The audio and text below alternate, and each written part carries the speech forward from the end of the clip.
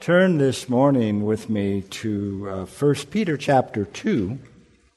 We're going to be down around verses 11 and 12 this morning and review just a little bit. If you've been with us, you know that in verses 9 and 10 we kind of reach a pinnacle of Peter reminding us who believe in Christ of who we are. That identity thing is very important.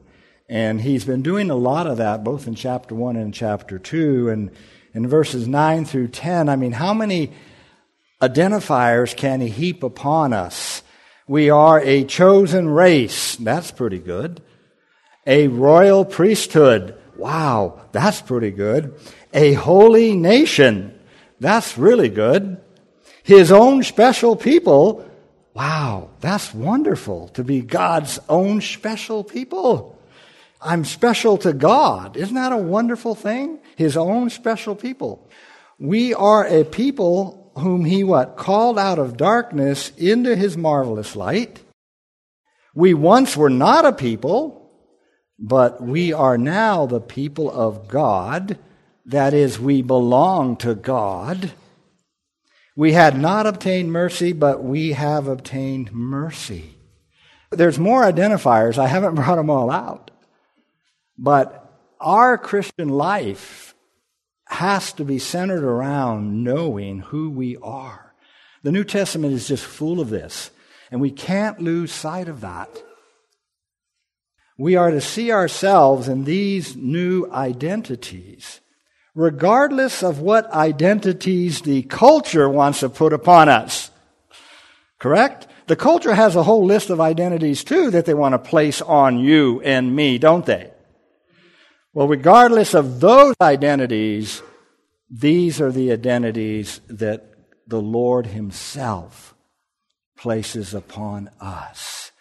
And that's a major part of how Peter teaches sanctification and holiness. That's a major part of how Peter motivates New Testament Christians to follow Jesus Christ. We might call that gospel motive, if you want a term that we use for that. Now, with this explanation of our new identity in Christ, Peter proceeds to instruct us how to live as God's holy nation and a royal priesthood. At verse 11, he said this, "Beloved, I beg you, as sojourners and pilgrims, abstain from fleshly lusts which wage war against the soul." And we considered that 2 weeks ago. Peter continues in his exhortation in verse 12, "Having your conduct honorable among the Gentiles, so that when they speak against you as evildoers, they may by your good works which they observe glorify God in the day of visitation." That's what we're going to think about this morning. Abstaining from the sins of our flesh is the only way to have our conduct honorable among the Gentiles. That's the only way to do it. And it's one of the best ways to do it. Because our culture, like all cultures, are just steeped in the indulgence of the flesh. And so in order to have your conduct honorable, that's the practical result of abstaining from the sinful lust of our flesh. Having our conduct honorable among an unbelieving world is a concern of Peter throughout this letter. He's very concerned about that. A major concern of his is how this newly formed religion, Christianity, in a sense, was a new religion. It's not Judaism. It's not polytheistic paganism. This newly formed, strange superstition, as Tacitus called it, this strange, mischievous superstition, this new religion, he's very concerned how in Roman and Greek culture this new community of people are going to be viewed. He's very concerned about that in this letter, and it's coming up right here in chapter 2. Peter states that we need to have this honorable conduct so that when they speak against you as evildoers, your honorable conduct is not going to stop them from speaking against you as evildoers. So he's concerned that they have this honorable conduct so that when they speak against you as evildoers, they may, by your good works which they observe, glorify God in the day of visitation. God is going to get glory out of these Gentiles. You see that? God is going to get His glory out of these Gentiles, and then you and I are the means whereby He's going to do that. See that? He didn't say live an honorable life so it'll be peaceful and happy for you. No, God is going to use you to get glory out of these Gentiles in the day of visitation. That's what He's concerned about. What does all that mean? Well, we'll keep working on this a bit. They will speak against us as evildoers, yet at the same time they will observe our good works, which leads them to glorify God in the day of visitation. Verse 12 lays the foundation for Peter's sustained exhortation to submit to authority, beginning in verse 13, all the way down to chapter 3, verse 7. Look what follows verse 12. Therefore, you see, therefore, submit yourselves to every ordinance of man for the Lord's sake. So he begins a sustained exhortation about authority and how we respond to authority. That's part of that honorable behavior that Peter is concerned that be on display. We will spend our time this morning on the command and purposes for it in verse 12. Now, let's first grapple with probably one of the most difficult things to understand here, but I think we can get it, is how we understand this day of visitation, that they will glorify God in the day of visitation. The reason our conduct is to be honorable among unbelievers is so that they will glorify God in the day of visitation. What is the day of visitation? I think there are two concepts that work in this passage, and we don't need to decide between the two of them. They both work. If it does, then how is it that unbelievers observing our good works now causes them to glorify God at Christ's future second coming? Let's assume the day of visitation here is Christ's second coming. That's one interpretation we could go with. So how is it that our good conduct now is a means of these unbelieving persecutors glorifying God in the day of visitation? I think Peter seems to be making an assumption that sometime between the present and the future day of visitation, many of these Gentiles are going to be converted through the church. I think that's what he's saying. He doesn't say that explicitly, but they're going to glorify God in the day of visitation because they've been converted between the then, the now, and the then, if we take day of visitation to refer to Christ's second coming. Peter's assuming that the church is going to be the instrument of many of these Gentiles coming to know the Lord, and when the Lord returns, they are going to contribute to glorifying Christ when He returns. A second way to take the day of visitation, we could also understand it as a time when God powerfully manifests His presence, either in salvation or judgment. That concept runs throughout the Old Testament. When God visits His people, He saves or He judges. And the idea of God visiting emphasizes that suddenly God's presence is made known. Suddenly his presence is made known. He visits his people. Jesus' lament over Jerusalem actually contains this expression. Jesus speaks that the time will come when Jerusalem and its residents will be destroyed, and he says this, because you did not know the time of your visitation. What is Jesus talking about? The time of their visitation. He's talking about the incarnation of the Son of God. The Israelites did not recognize the time of the Lord's visitation. There's no greater time when God's power and presence was manifested than in the incarnation. When the eternal Son of God became man and we beheld his glory, that was the time of Israel's visitation, when God manifested himself in grace and power. So Peter could also mean that. As the gospel is being preached throughout the world, God is what? Visiting, isn't he?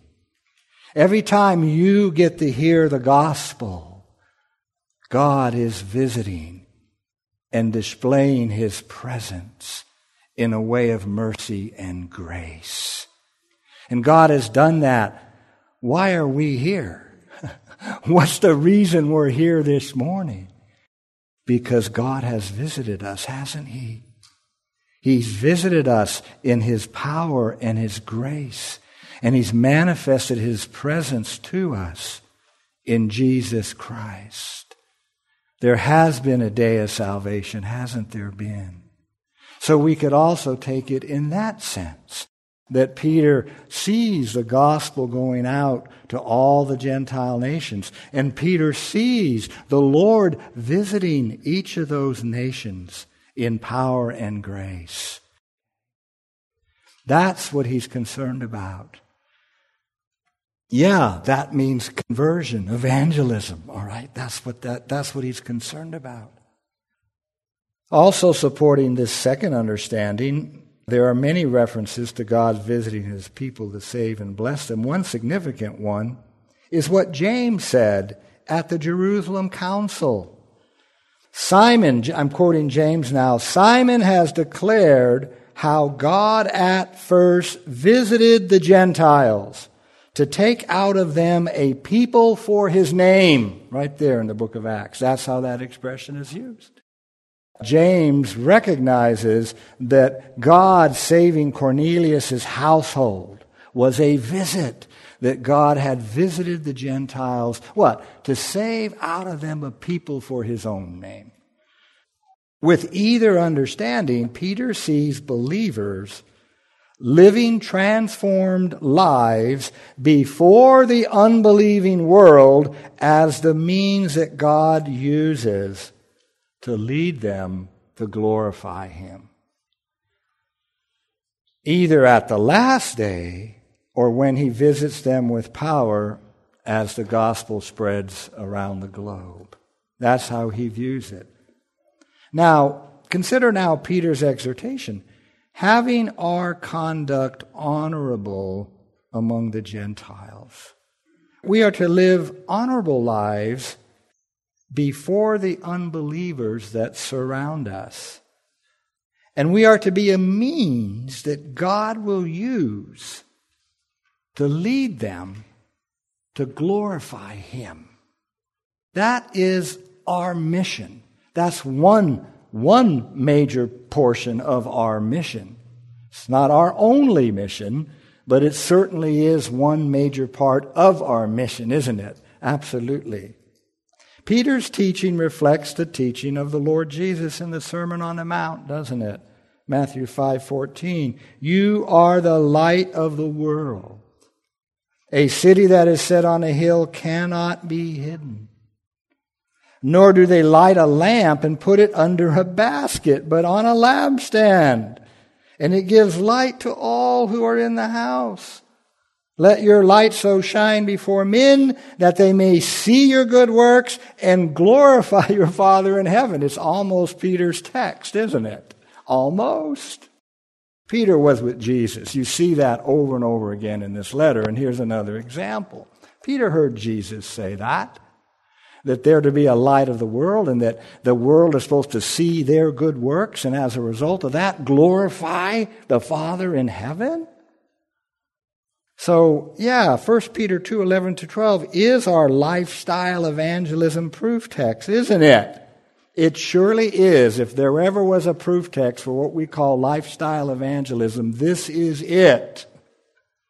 As we live amongst unbelievers, this is the text. So what does it mean for us to live honorably among those who don't know God today? Well, honorable means worthy of praise, morally good, noble. Our behavior ought to be such that the unbeliever will notice a difference. Our behavior, to some degree, should stand out. And the more that our culture falls into darkness, runs into darkness would be a better description, the more the contrast will be, and the more the opportunity for the church. The church will have a much greater opportunity, the darker the culture gets, to do the work of evangelism. It just will, if we follow these New Testament commands. And we move and live amongst unbelievers and don't isolate ourselves in some kind of Christian ghetto off on the side. Our behavior will stand out. We are called out of darkness into God's marvelous light. That surely must make us appear different. The rest of Peter's letter gives plenty concrete answers as to what honorable behavior before the world looks like, what Peter has in mind. First, in respect of authority, verse 13. I've already said that in verse 13. To respect authority. I can remember that I often had been used as references on people's resumes, people that had worked for me. And I get calls from other companies interviewing these people that had worked for me. And one question that inevitably comes up, and I would ask the same question if it was going in the other direction.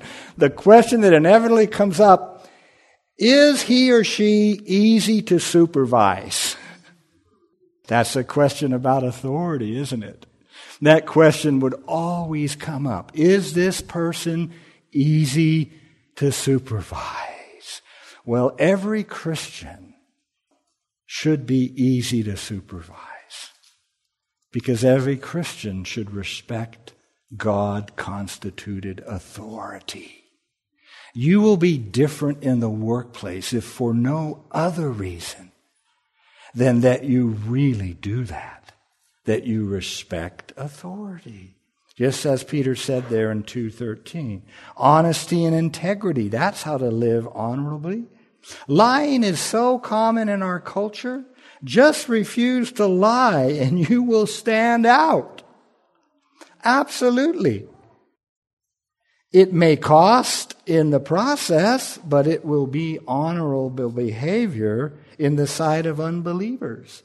And your refusing to lie will prick their consciences, because God's law is still there. They know what honorable behavior is because the law of God is deeply written into their consciences, though they're working overtime to suppress it. But when you behave the opposite, it brings that conscience back up. When they're lying every day and you refuse to, you're witnessing to them. That kind of behavior is a witness to them. And it's honorable behavior. And then if you refuse to lie to the point of losing your job, could happen. Could happen. That's even a bigger witness to them, that you're obeying the Lord who bled and died for you. We can't go off on that, but just make sure they know you're not just obeying rules, but you're following the Lord. So honesty, integrity is a big thing of how to live honorable, how to bear wrongs. Peter's going to talk about that in chapter 2, how you bear wrongs. There's all kinds of real injustices occurring in the world. I have to add the adjective these days. There's all kinds of real injustices going on in the world. We're a bunch of sinners who violate each other's rights. We are, and we commit wrongs against each other and injustices. Sometimes people are paid unfairly. Sometimes undeserving people are the ones who get promoted or get the raises when you don't. What are you going to do in all of those situations? How you bear wrongs is honorable behavior, is the opportunity for honorable behavior. How spouses speak about their spouses and children when among unbelievers. I mean, you ought to hear how unbelievers talk about their spouses and their children. You can't do that as a follower of Christ. You can't talk about your wife or your husband the way unbelievers talk about their wives and their husbands or their kids. You can't do that. You'll stand out. How husbands treat their wives. How women dress. That's all in 1 Peter here. You'll stand out because of how women dress in our culture. And how husbands treat their wives. You'll stand out, Peter's going to say in chapter 2, not returning evil for evil, but rather good. Do you realize how powerful that is? When the Lord enables His people to return good for evil? You're witnessing. I'm giving you a bit different definition of witnessing right now. It's certainly laying a foundation of your witness. Yeah, you're going to have to talk about the gospel. You can't ultimately fully witness without words about the gospel. But you might get opportunities to bring the words when your behavior is so bizarre. Okay, face it. You know, your behavior is bizarre. And that's going to open up the door for the words. And that's what Peter is concerned about. Honorable behavior, being a peacemaker, and controlling your tongue. That's going to come up in 1 Peter also, being a peacemaker and controlling your tongue. You know, how many employees listen to other employees denigrate their authorities? It's just so common. But you're not going to participate in that. They may not like that, but you're not going to participate in that. You're going to control your tongue, and you're going to return a blessing in the place of receiving a curse. Now, this is real Christianity. This is Christ-likeness, correct? Isn't that what Christianity is about as far as behavior goes? Christ-likeness. How are they going to know what Christ is like if you don't model it? That's how it works. Your life is a key instrument of showing people who Jesus Christ is and what He's really like. That is an awesome thought. It's kind of an overwhelming thought, but that's absolutely true. They're going to get a glimpse of who Jesus really is and what He's like by your life when you are following Christ. And you will obey Him to the point of suffering for it. If obedience brings suffering, so be it. That's how Jesus obeyed the Father, isn't it? Isn't that right? Absolutely. So if obedience brings suffering, Jesus says rejoice in those situations. He says be happy, be glad. When obedience brings rejection and suffering, He says leap for joy. You're modeling Christ. That honorable behavior is displaying Christ before these people.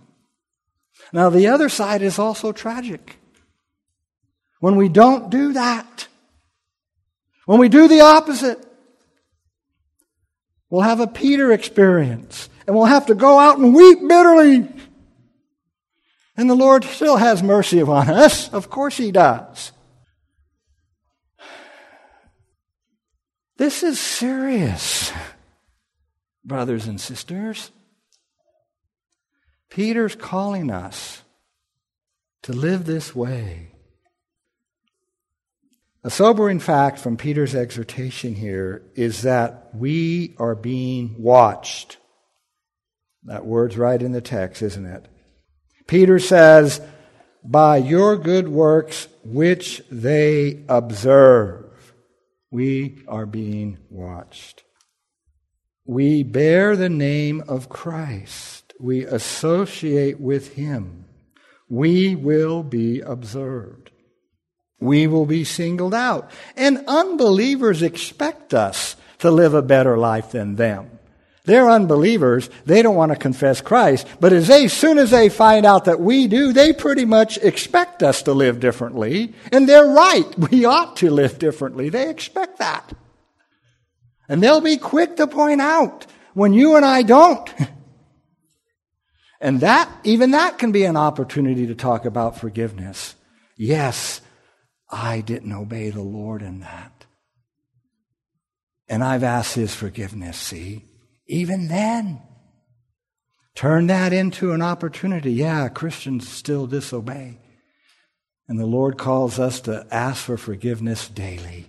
You're right. I didn't honor Him in that. Just do that. That'll blow them away. I remember trying to ask the forgiveness of one of my bosses because I didn't respond to him very graciously. And I didn't treat his authority. He did not know what to do. When I asked him for forgiveness, I go, the answer's no different. We're not going to make that schedule. But I should never have expressed it to you the way I did. So first I had to ask the Lord's forgiveness and get that straightened out. But then when I asked Him for forgiveness, he was an unbeliever. He didn't know what to do. Unbelievers don't live that way. They don't really ask the forgiveness of each other. And I told him, the Lord calls me to respect authority, and you're an authority over me. We're being observed, and actually it's our calling. The Lord wants us to be observed, right? Nor do they light a lamp and put it under a basket. The Lord intends that His people be on display before an unbelieving world. He intends that. And we need to work at that. Now, behaving honorably among unbelievers gives no guarantee that we will not be spoken evil of and mistreated. Actually, it increases the likelihood of that. But how we behave under the mistreatment is a major part of our evangelistic witness to unbelievers. That, of course, is what happened during the early centuries.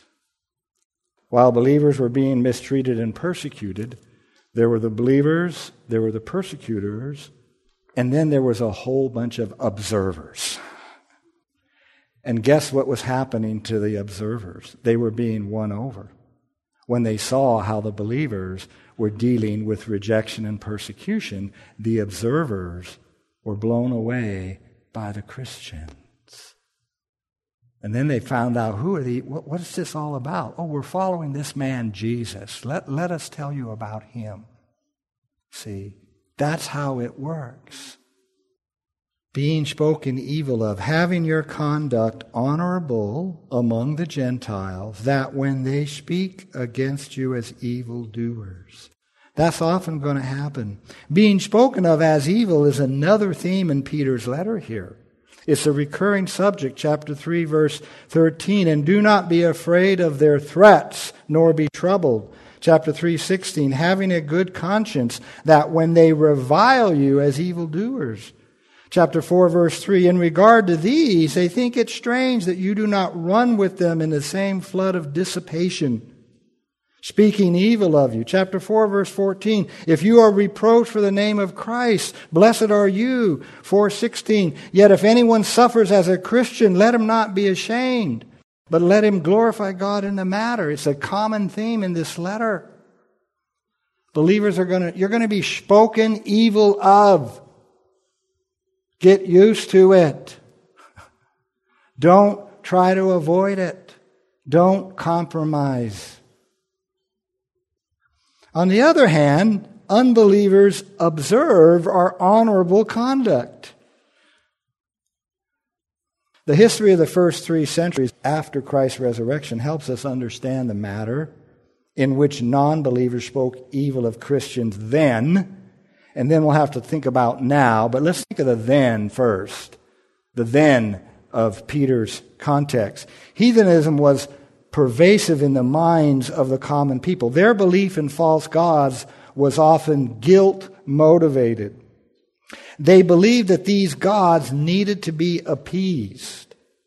And when bad things happened, a plague, an earthquake, a flood, the great fire in Rome, when bad things happened, many believed the gods were angry with them.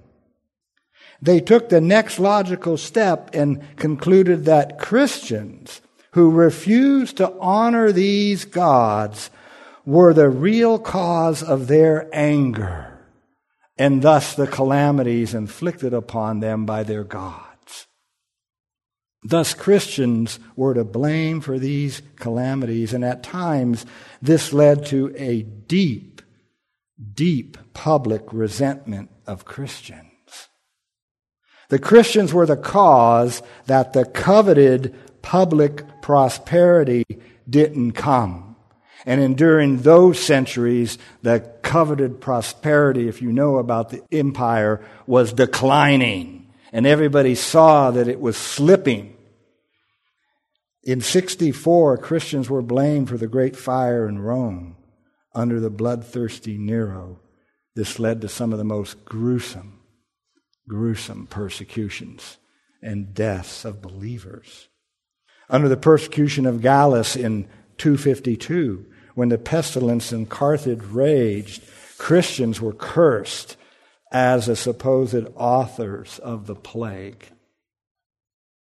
The famous philosopher-poet Cicero lays down as a principle of legislation that no one should be allowed to worship foreign gods unless they were recognized by Roman public statute.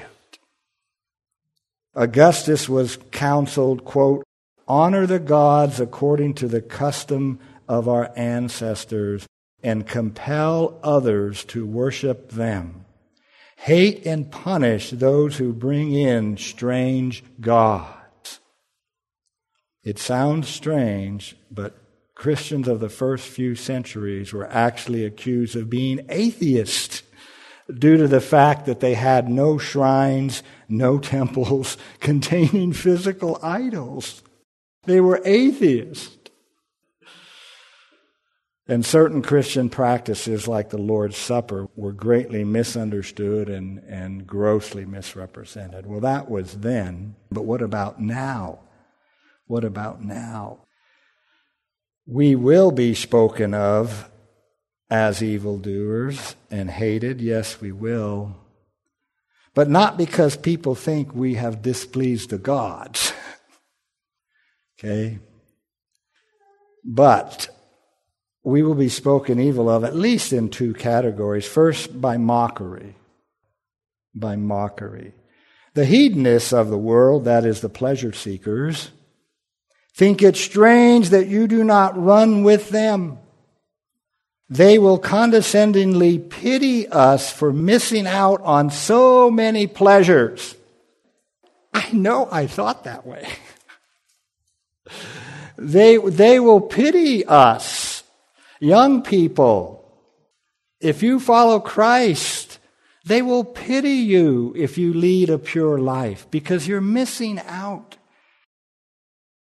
Yeah, you poor Christians, you don't have any fun. You can't indulge in any pleasures. They kind of mock us that way, look down on us. The wise of the world describe us as uneducated and backward. We have a primitive religion, and these are religious people who do this. We have our Protestant liberal unbelievers. We're stuck. We have this primitive Old Testament God. This primitive religion, and we're kind of just to be treated nicely and ignored. And, you're not very, you're just primitive, you guys, religiously. Mockery, you see. We're really kind of ignorant. They are intellectually superior, and we are ignorant, believing in myths. And you see that in so much entertainment and stuff. Well, this mockery does not usually carry with it an actual hatred of Christians. It's more of an arrogant pity of us and making fun of us. But there's a second category I have in mind as to how we will be spoken evil against that has risen to the level of hatred and persecution.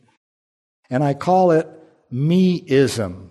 And this is my own term. I call it me-ism, as expressed in the demand for approval. Me-ism as expressed in the demand for approval. The insistence is, my way of life must not only be tolerated, it must be approved and celebrated. And those who withhold such approval and dare to express disapproval are deeply resented, even hated. That's where we are and going. Must be approved. And those who withhold the approval are deeply resented. Now, it helps to understand psychologically what is going on. The further an individual or society goes into sin, more approval from more voices is needed to suppress natural conscience. In this setting, dissenting voices begin to be hated. The only way, and until we're converted, we all do this. We suppress the image of God. We suppress natural conscience. And our natural consciences know that a lot of behaviors are wrong. But in order to enjoy them, we have to suppress conscience. And we do that. And we keep suppressing it so we can enjoy our sin. And the further we go down that Romans 1 path, the more voices are needed to suppress that conscience. That's why a dissenting voice that won't give approval is so hated. That is the psychology of what is taking place. You can't enjoy your sin when your conscience is on fire. That's a good thing for Christians, right? You experience that. And so we need more and more voices to reach that level of suppression. And the dissenting voices are hated.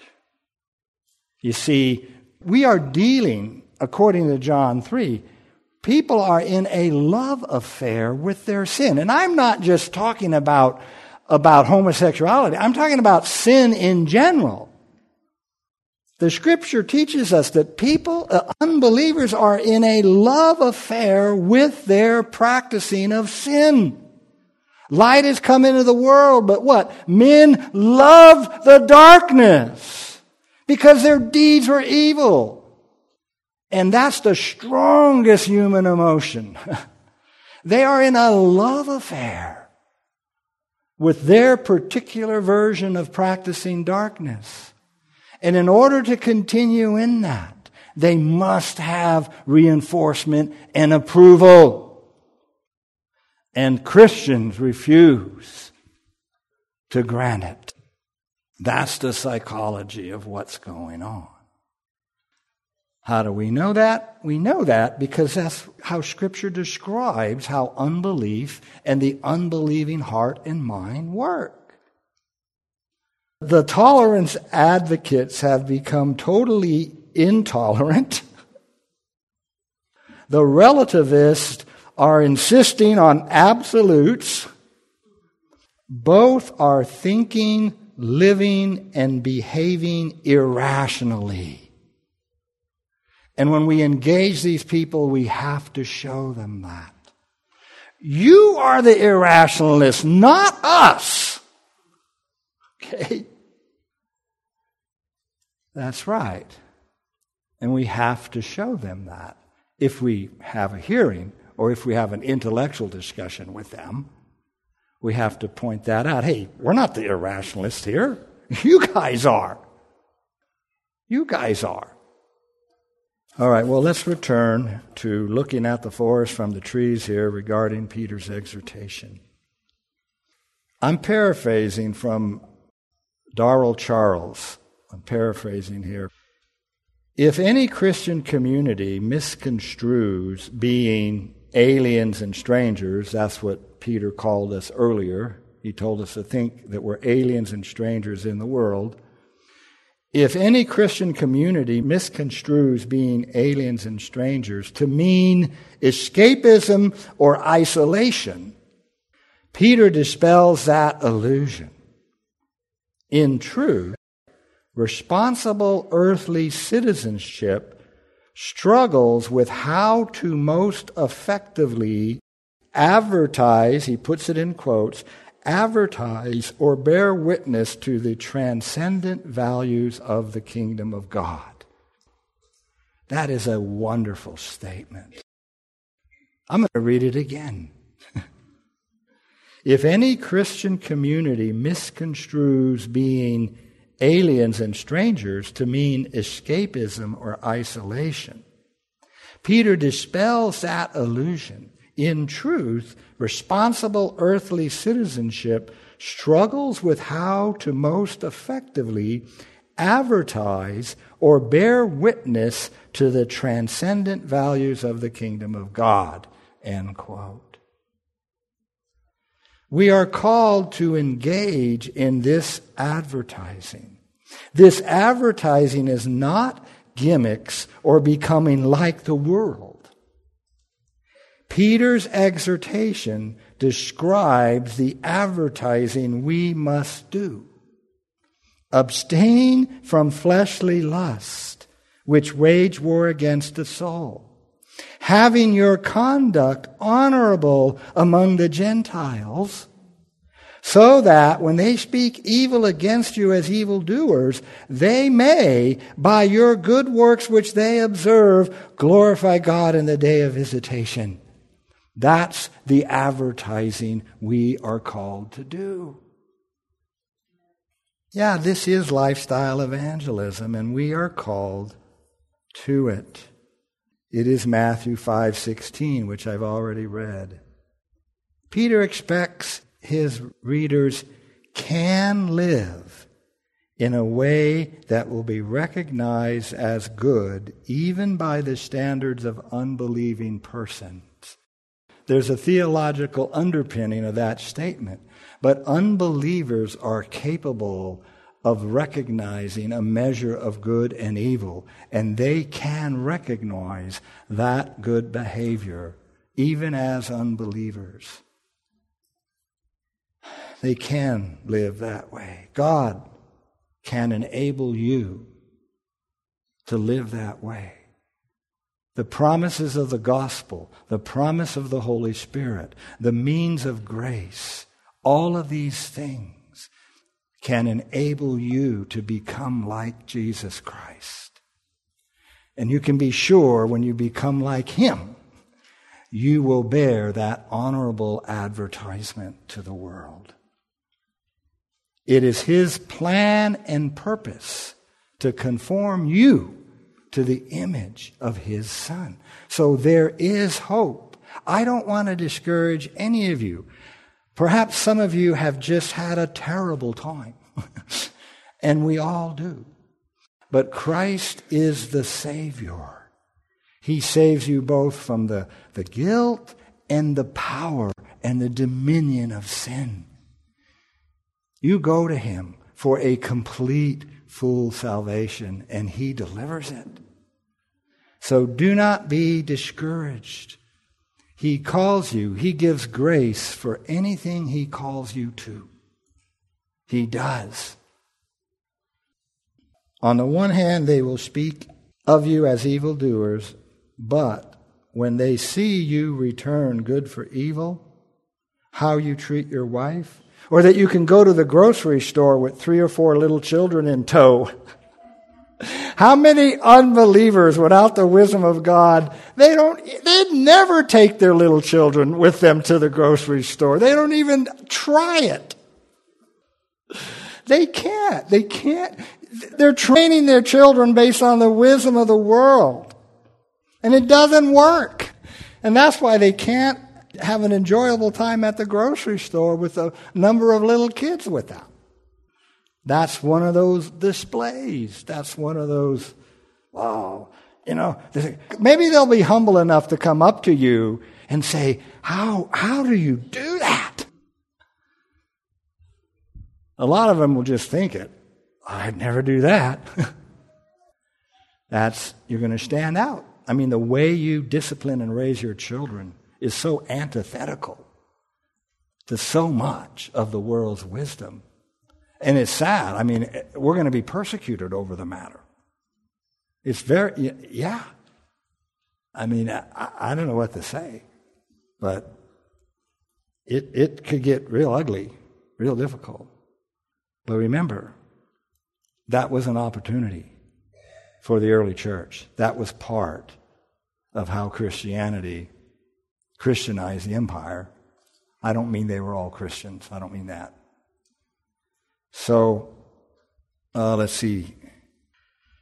Yeah, they'll speak of you as evildoers, but at the same time, they're going to observe a different behavior, a different life. There's also the matter of how we disagree or respond to challenges of our faith. Kevin Zuber's famous statement, it's not enough just to be right. You've got to be right in the right way. It's easier, the being right part is easier. Often that's just intellectual. Hey, got it all right. But when you bring that rightness to others, you got to communicate it in the right way. And I don't mean by that not ever, being dogmatic in a right way. Of course we have to be. But the manner in which we disagree is vitally important. There are times we must disagree. We must not run with the herd. We cannot approve. There are times we cannot approve. Whatever it may be. We must inform of God's judgment coming upon the sons of disobedience. But as Peter will say, we must make our defense, yet do it with gentleness and respect. Peter's going to say it. So when you're going to refuse to lie, do it with gentleness and respect. When you're going to withhold approval, do it with gentleness and respect. We must. Let's pray. Father, we thank you for the richness, Lord Jesus, of your instruction, Lord, from your apostles. Lord Jesus, how we praise you that you provided these apostles for your church, even for us. We praise you for the outpouring of the Holy Spirit, and oh, how we need his work a greater way in our own personal lives, in our churches, in our nation. Oh Lord, come Holy Spirit, as we've sung this morning. And Father, if we find ourselves here joyfully desiring to bow our knees to our wonderful Savior, Jesus Christ. Oh, how we thank you for him, and we thank you that you've been making our love toward him stronger than our love of our previous darknesses. Oh, Lord, as the hymn says, teach us to love what and as you do. We thank you for an opportunity to worship you this morning. We pray in Jesus' name, amen.